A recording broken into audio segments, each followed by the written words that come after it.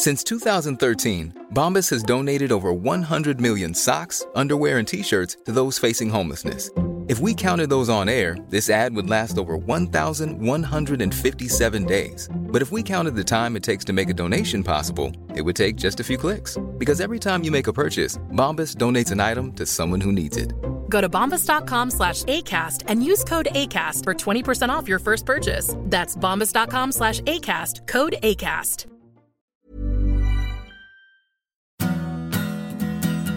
This is A Lot to Learn with Austin Rogers. For the guy who knows everything, he's still got a lot to learn. Without further ado, here's Austin. Welcome. Good morning, good evening, good afternoon, good night. I have no idea what time it is because it is a podcast and you listen to podcasts whenever you might. Perhaps you are now on the 7 train out to Flushing Meadows to see the finale of the United States Open, which is completely apropos because we are here with Mr. Shiv Paul, who is the chair of the diversity committee of the USTA and the communications director of the Gay Games. Did I get that all right? Close. I'm the vice chair of the USTA's National Diversity and Inclusion Committee. Not the chair yet. Okay. Oh, vice chair. I'm so sorry. I accidentally gave you a promotion. Well, maybe that will manifest into that. Now that you said that, Austin. Shiv, welcome. Thank you. Now, diversity, inclusion, and the Gay Games, and tennis. Tennis has a special place in the sports firmament in that it is a truly, truly international game. You have people from virtually every country represented. Althea Gibson's statue just went up at the U.S. Open, which is named after Arthur Ashe, which has the Billie Jean King Center out. Civil rights, gay activism.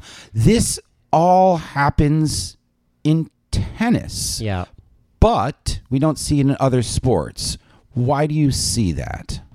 You know, it's an interesting question. I mean, you're absolutely right in terms of tennis being almost everyday kind of like international relations, right? Because you have people from different countries playing matches and people from different socioeconomic backgrounds and upbringings and, different sexualities and genders and that kind of thing. I'm not sure if that in itself answers a question of why it's sort of all-encompassing in terms of all of those different pieces. I mean, when you think of the concept of intersectionality and what makes up somebody's identity, it's no longer just one thing. It's not sort of being gay or being straight or, it's not based on your gender. It's a combination of all of those kinds of things. And as you talk about that, it sort of occurs to me that tennis, I think, automatically encompasses all of those things at once. So right. I'm not sure if that's really an answer to the question. Well, maybe is there something inherent in the nature of the sport that allows for the individual who might be of a different ilk to progress vis-a-vis, say, a hardcore team sport? I think the way that I would answer that question is, tennis is ultimately, it's an individual sport. I mean, obviously there are, many people that go into making a player when you're talking about the professional tour, but ultimately, you're one individual, when we're talking about singles, obviously, who is there on the court, and really you're kind of left to your own devices to make it work and to win. And so for me, tennis is very much like life, right? You have to problem solve, you have to roll with the punches, you have to have patience, you have to be able to be adaptable and sort of change from minute to minute. And so I say all of that to say that I think it's a really good learning ground for the rest of life, right? Mm-hmm. Because, as an individual, you have to be able to face, of course, success, but failure as well, right? And live with that on a regular basis. And I think, Roger Federer, I think I'd have to paraphrase him because I can't remember exactly how he said it, but he said something along the lines of, if you are not prepared to fail, then you shouldn't go into sport. And I think that's kind of true of life, right? You have to sort of be able to be adaptable to survive. He didn't prepare to fail that well then, did he? Because unless he's playing a Spaniard on a clay court. Exactly. But you also just said it being an individual sport, and yes, you have coaches and managers and equipment gurus and stuff like that throughout your professional tennis career. But in the amateur or in the spirited semi-professional realm, you said it earlier, international relations, because it's you out there against someone else on the court, and you're going to see them through the duration of your life because you're in the same age group, you're in the same bracket. So it's you, them, and the referee, but it's actually you and them. So I guess you do have to relate to people whereas if it's the Yankees playing the Red Sox, it's they're wearing the white, we're wearing the gray. Yeah. There's a unit mass to that. Tennis is a very individual, even when you're playing doubles, it's you and your partner versus two other people. Yeah, it's true. I mean, I have something to say about that, but just to go back to what I was saying in terms of, you asking why you think sort of tennis kind of breeds that or educates people in that realm. I think it's almost kind of everyone's own coming out story. And when I say coming out story, I just mean getting to a point of living where you truly accept yourself and, you love yourself unconditionally and, you recognize all the kind of good, the bad, the ugly parts of yourself. And, you decide what you're going to do with that. I think tennis really helps uncover all of those aspects of yourself. And then it's kind of up to you what you do with that. And if we talk about Roger Federer again, amazing player, really classy guy, but he also used to have a temper on him, right? And there's another famous story he tells about when he was really acting up on the court with his dad when he was younger, and his dad just left him and said, that behavior is unacceptable. And he said that was a real kind of turning point for him to realize, okay, how do I want to behave? How do I want to act? So, I think that is something that tennis does. It helps your own kind of individual journey through life of finding out, who you are. Right. And then what did you just ask me? We were going back to...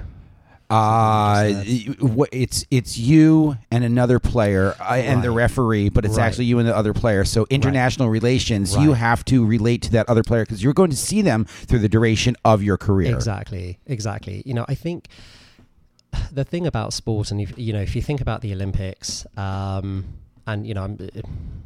has an opinion about the Olympics and many challenges and issues associated with that, but it's famously not political, right? And there's it is. Yeah.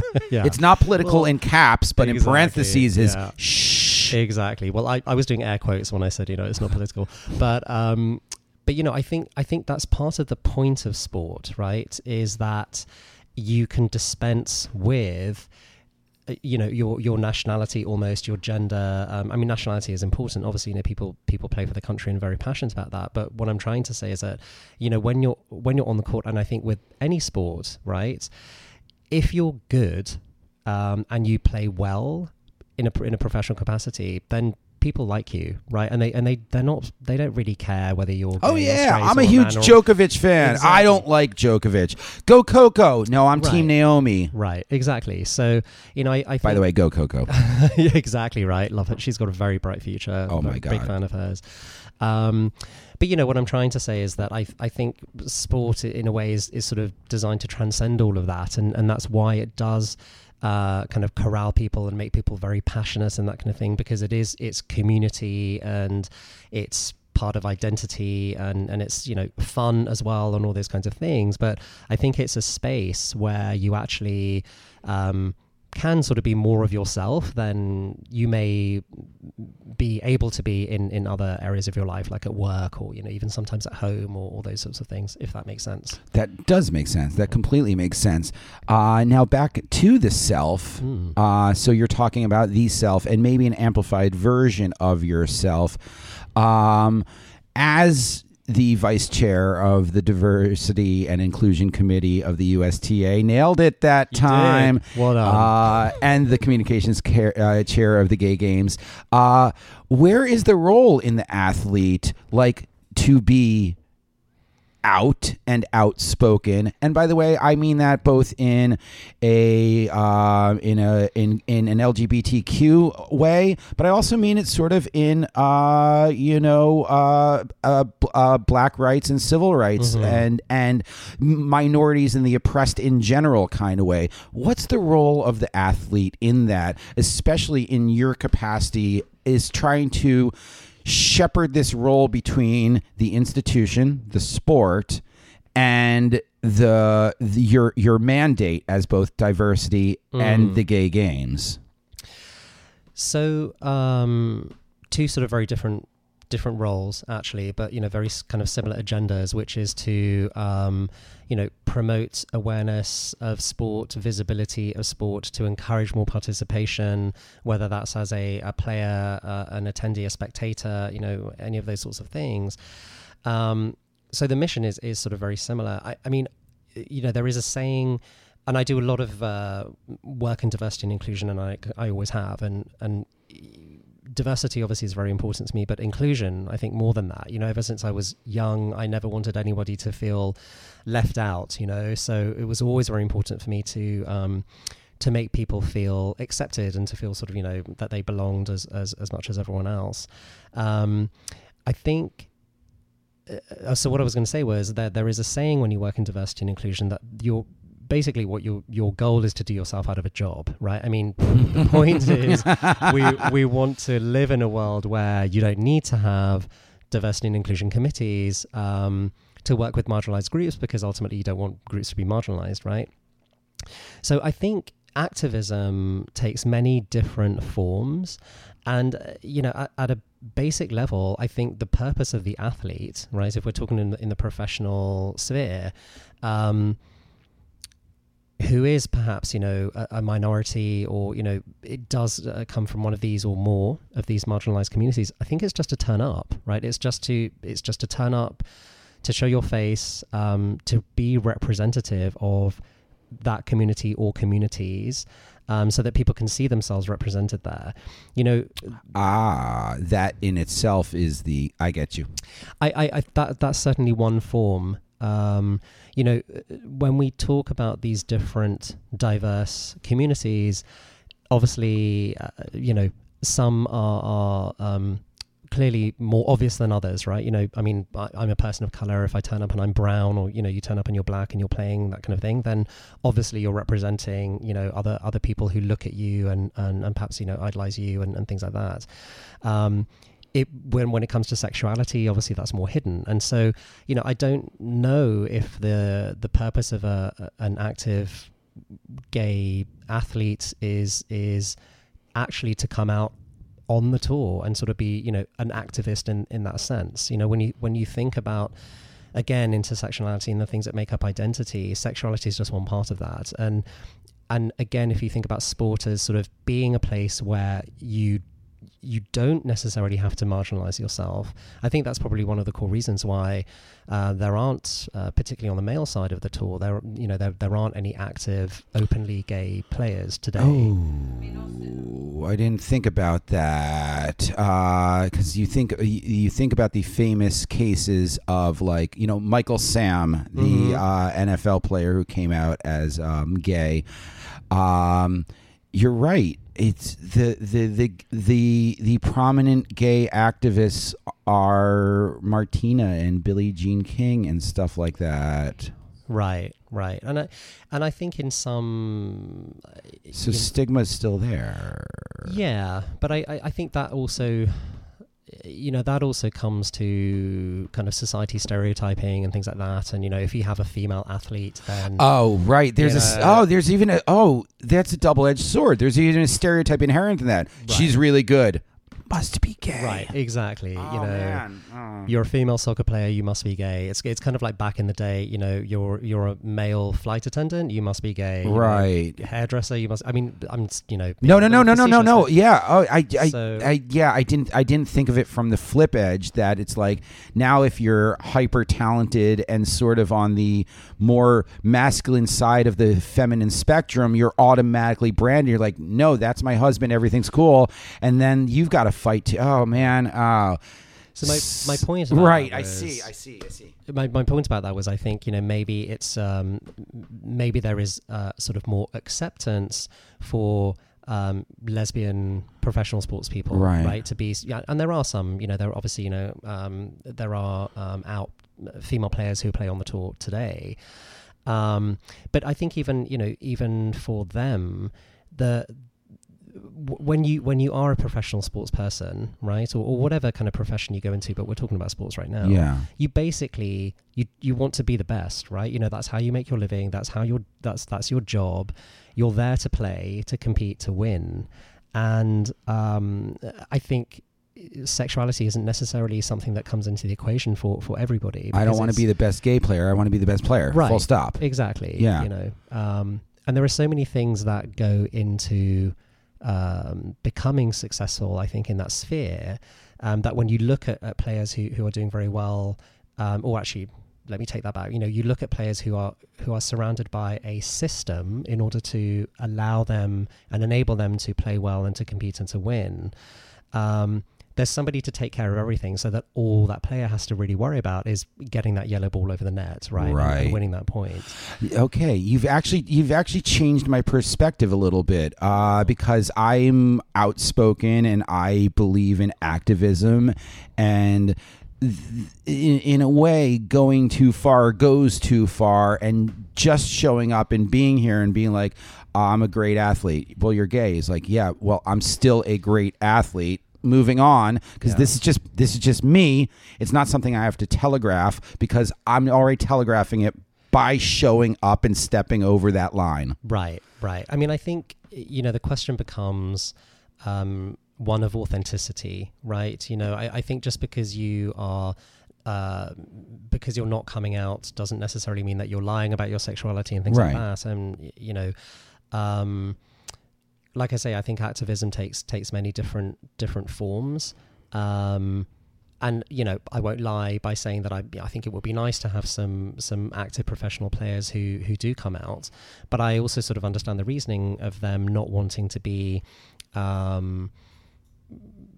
sort of consumed by that always being the talking point, right? Which is probably what would happen. A loving kiss of your wife after winning the World Cup is a bigger statement than walking out fist raised saying, we're here, we're queer, let's go. Awesome. I love that. I love that tenet right there. Now, let's go down to the intimate level. In the day-to-day non-professional world, like you highlighted in your film Queens of the Court.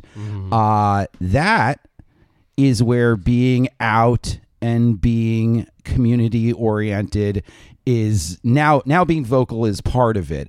Talk a little bit about this film and what you were working on in the LGBT tennis community. Yeah, so I made Queens at Court around 5 or 6 years ago, I think. It was back in 2014. And a really good friend of mine, Kenrick Ross, who is also, quite a big player on the gay tour. There's a gay tour called the Gay and Lesbian Tennis Alliance.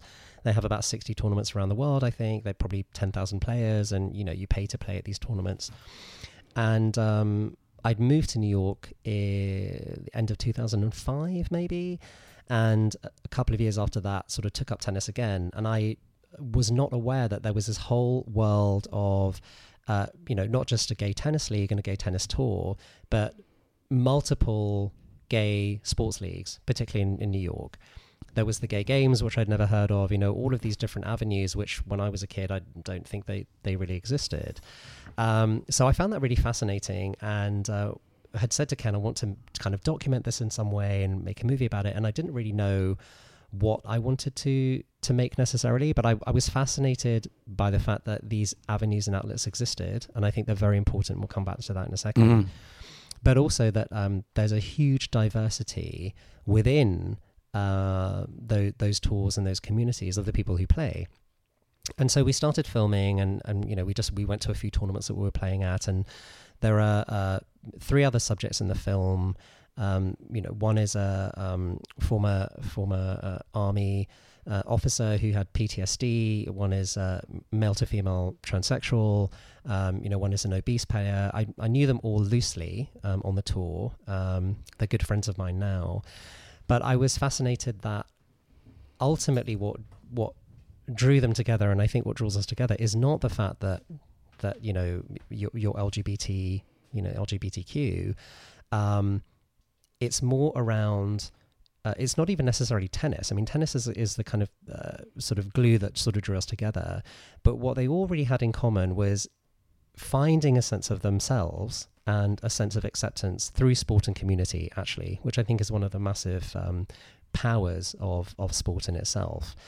And if you watch that movie, it's 20 minutes long. It's on YouTube. You can Google it. You'll see that all of those people are kind of at different levels in the spectrum of kind of self-acceptance. Like if you look at Giselle, who is the male to female transsexual, I mean, she's super confident. Yes. Yes, absolutely. Very alluring personality. There's sort of no doubt in her mind that anything she wants to do, she can make happen and manifest, and she has. Right. And some of the others of us, as you see in the movie, are sort of somewhere else along that scale. But I think what helps us get towards that level of acceptance and sort of unconditional self-love is it is being part of this community. It is sort of having something that gives you something like a sport, which gives you more than just the physical activity, but family, community, sense of self, sense of identity, that kind of thing. So that's sort of how the movie ended up becoming what it was. So it's about tennis, but it's not really about tennis, right? And a leadership within that community, because if you are harboring self-doubt, or you're new to this tennis community, be it gay or straight or whatever community, and you see someone like Giselle, one, mop the floor with you on the court, and then two, go over and graciously say, that was a great game. You can do this too. Yeah. And that transcends sexuality. Like if you get your ass handed to you by someone and they don't petulantly walk off because they messed up, they go, wow, that was a great job. You're going to be great one day. You go, wow, Roger Federer just said that to me. Yeah. Oh my God. Right. But on the social spectrum, if you see an out transgender powerful woman like Giselle go like kick your ass on the court and then like fist pump and be like booyah, then you're like look at her. Yeah. Look at her. She doesn't have a care in the world. She's the center of her own world, blah, blah, blah, blah, blah. And that can elevate me in my sporting life and in my sexuality or my civil rights life or whatever it might be that is either oppressing me externally or internally or whatever demons I might be battling. Exactly. And, if you watch the film, it does touch on, so the two other characters in there, Jean Telford, who was in the army, and but actually all three stories were so moving because they're just three different directions. And he was great because he's like, I was losing my mind. The army killed me, Thank you for those comments on the movie. But Jean, he will say in the movie that when he came out of the army, he wasn't fit to be around people, and his way of sort of dealing with that was to to get into tennis. And when we think about activism, Giselle, Chip is the guy who's overweight who plays tennis, and we'll come to him in a second. Yeah, he's great. His story was really. I mean, please watch this film. In fact, right now, pause, take 20 minutes, watch it, and come back. 3, 2, 1. Welcome back. Hopefully, you enjoyed Queens at Court, which you found on YouTube after googling that. But we were talking about activism having different forms, and Jean, is very active in the community and sort of very active on social media at corralling people together. And, he has a tennis family group on Facebook. He's now started an annual Courage Awards, which happens every every year in New York, and he celebrates people from the community who displayed sort of courageous behavior and things like that, which is a great sort of event that he does. He's very kind of outspoken and vocal. But then you think about somebody like Chip, he also is an activist, but in a very different way. I talked about just showing up. Yeah. And he will say himself, most people when they see him on court, they probably will think like, what is he doing here? And I have to be honest, before I knew him and I saw him at an event, I think I had the same thought and was like, well, how does that guy even play? But as I got to know him, as a friend and knew more about his story, particularly through the making of this movie, I cannot honestly say that if I were in his position, that I would be going and turning up on tennis courts. I would not. Right? I would not. That was the exact thought that went through my head when I watched Chip's story. I'm like, no, I couldn't do that. I would, and he is incredibly brave. Yeah. He's like, I'm dealing with this issue, but I love me some tennis. I'm gonna get out there, and then you see everyone turn around, and they're all like, yeah, come on, let's do it. Yeah. He's trying, and no one else tries. And like, I was a little beclamped, choked up listening to him. Yeah.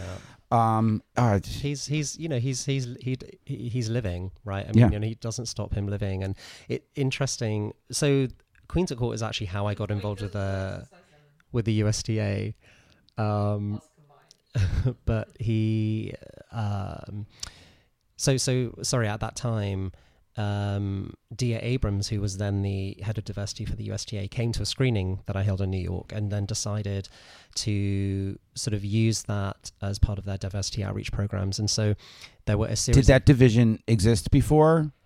The diversity outreach committee? Yeah. Yeah. Okay. So the USTA's sort of national staff has a diversity department, diversity and inclusion department, and he was the head of that for many, many years and did a really great job. So, we devised this series of events back in 2014 where we went to what was then the Emirates Airlines US Open Series, hardcore events that led up to the US Open. And we had these pride events. So we would go to tournaments that were interested. We'd show the movie, we'd have sort of drinks and snacks, and then we'd have a discussion around it, and then everyone would go and watch the matches. And actually those pride events, and many of those tournaments still happen today. So it's, and they've taken to a different flavor, and they've sort of broadened and expanded, but it's actually kind of exciting to see that that's continuing. And the US Open just had their first pride event this year, actually, which was great. But what I was going to say was, during the course of that tour that we did, and we went to about, I think, 6 or 7 events, I can't remember now, the story that resonated with people generally the most, different colors, different genders, different sexualities, it was always Chip's story. Yeah. And I think part of the reason is that, he sort of speaks very physically to people because of how he looks, but actually that makes it very relatable. So, everyone can kind of identify with how he feels and the struggle and that kind of thing. And they're basing it on whatever their own kind of struggle is. And that might be because they're gay, or, because they're somebody of color, or, they're facing that kind of in some area of their life. So I always found it interesting that his story was the one that resonated with people the most, of really broad spectrum of people. Well, I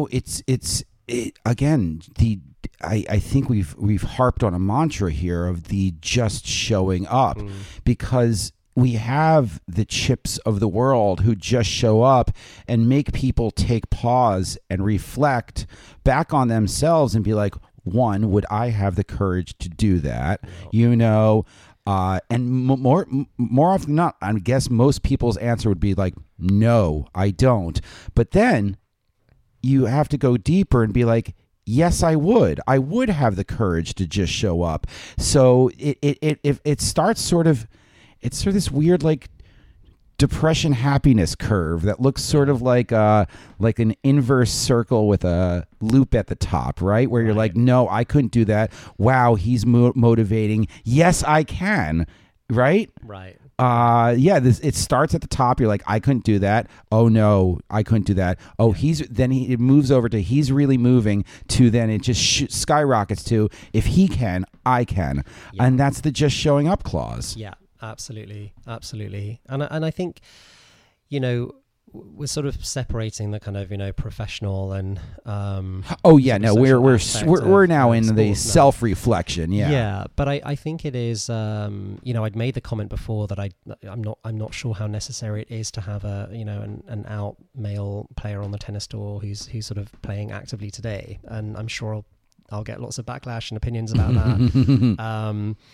But I don't know if the fact that there isn't one, I'm not sure how much that limits young gay kids who are on the path to be professional athletes. I don't know how much it limits them from actually entering into that. Right. I don't know. So I'll probably get into trouble for saying that.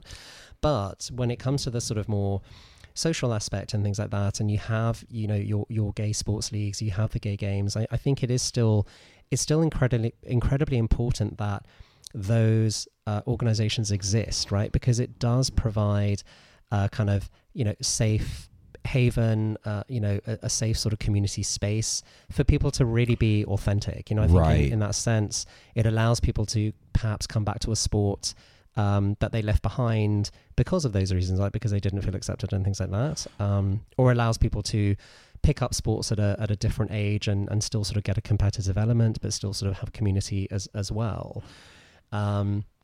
So I think there's always a debate about whether you really need these, gay organizations or gay leagues or even the gay games and things like that. And I think there is still a huge space for them. I've been to at least three gay games now. And when I went to my first one in 2010 in Cologne, I thought it was going to be another tennis tournament, and I was there with Ken and a bunch of other friends and things, and it was such a moving experience. I wasn't expecting it at all. There's the whole Parade of Nations that happens in the stadium, and literally there'll be one person from India or something like that who's competing, and you know that many of these people are coming from countries where they will be jailed or killed. So I think in the LGBT community space, it sometimes does feel, it's sometimes easy to feel a bit disengaged and sort of disconnected from that community. But then you see a case study like that where there is a Brunei, someone from Brunei, which is now it's punishable by death, right? And that person goes, fuck the police. Yeah. I'm going to go out there under my nation's flag, and this is a criminal offense. Yeah. And you're right. We're yes, there's a still serious uphill challenges in the United States, but nothing compared. So again, this visibility and this community and this showing up and basically sometimes giving the finger to authority is necessary and powerful. Absolutely. I mean, and I think that is one of the major points of having these kinds of organizations that exist, right? Is to do that. It's it does make you feel. Well, I'll just piggyback on everything that you just said. Like, it does make you understand that there is still work to be done, that there is a movement, and that you are part of that movement, right? So I found it to be a very sort of moving experience that way. And I mean, honestly, sobering. Yeah, I would encourage everybody to come and visit the Gay Games once. It's also a cultural event, right? It's not just a sporting event. But,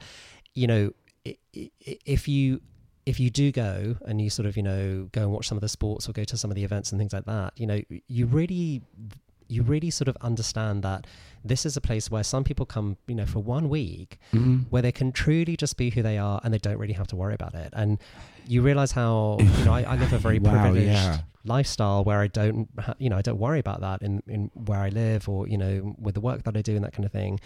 But it is an issue for people. And it honestly, it always makes me cry, because when I see the environment, people just want to be who they are and they just want to live. And it's like, why is that offensive to people? You know, why is it such a big deal? You just and you know what, and it's actually offensive to me that you need to forge these safe spaces and safe offense where people can just be like, this is literally me. India and China have, 1/4 of the world's population, and there were probably 7 flags from each of those countries represented, right? That's not right. That means there are God knows how many people just living in the shadows when.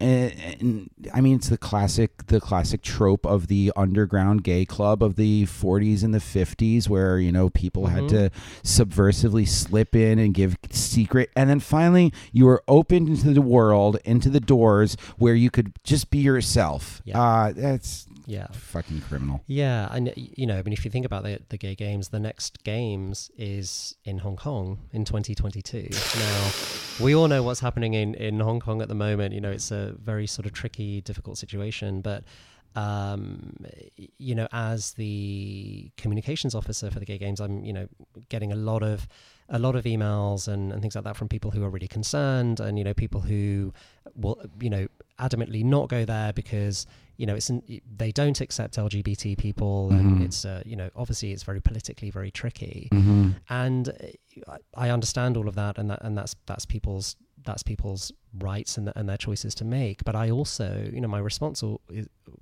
generally always is that it's also important for us to go to territories where these policies are in place, simply just to show people that there's nothing to be afraid of. With the LGBT people here, we actually are very good for the economy, very good for socioeconomics and that kind of thing.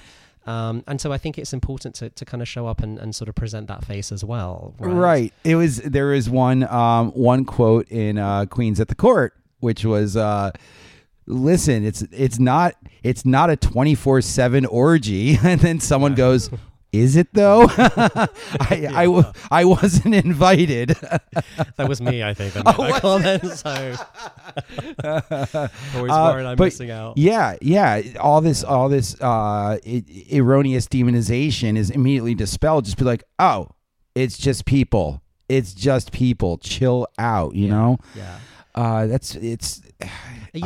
mean. Sorry, I keep harping on about the gay games. Please. I think it's important. I mean, it is this environment where literally if you've just picked up a sport, you can come and play and compete. Oh, really? But they also have, world records have been broken at the games. And I think people don't understand that. It's the full spectrum. Exactly. People take their sport very, very seriously there. But also the spirited amateur has an opportunity to compete at the highest level. Exactly. In an embracing, uplifting community, like where we said earlier, where you get your ass kicked by one of the best athletes on earth. They give you a hug. They don't give you a dismissive like stare. Right. Well, I mean, it depends. There's assholes everywhere. It's like that one. It's like that one Simpsons where Bart gets the elephant, and they put the elephant in the elephant Stampy the elephant. They put the elephant in the elephant reserve, and he just keeps bumping into all the other elephants. And the zookeeper goes, well, Bot, like the people world, some animals are just assholes. Exactly. So all right. There's a couple guys. There's that one sprinter, Dave. Stay away from that one sprinter, Dave. Dave, you know who you are. But we're joking and it's funny, but that's great that the inclusion level is from world record beaters to I really want to give javelin a try. Right, exactly. And I think, like I say, I think it's important to have these kinds of organizations that just are embracing and accepting. And how often can you do that? Where you just pick up a sport and you want to kind of get a bit of a competitive flavor, and you're not necessarily going to be able to compete at the actual Olympics, but this is a competitive environment where you can come and have fun and meet lots of people and that kind of thing. So. All for a very worthwhile cause. And I'm assuming the Gay Games gives back to the community also. Yes.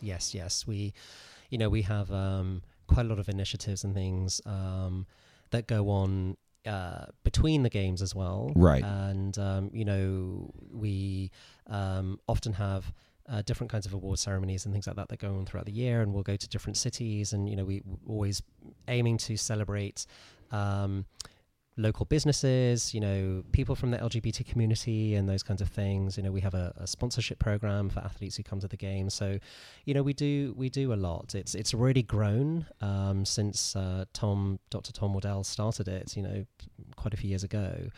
And I think the fact that it has grown and, participation numbers, I think for the Paris Games, which was the most recent one, were 10,500, shows that obviously there is a...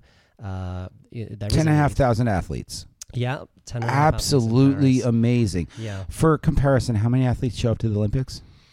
That's a good question. I don't know the answer to that. I think as the communications director, you should know that, because I'm not the communications director for the real Olympics, but I'm going to no, for your organization, I think that's a good metric, because you could be like, 1,700 show up to the Olympics, but that's true. I'm googling it. We're googling it as we speak. I'm actually curious at how many athletes show at the Olympics, and if you top that or come under that.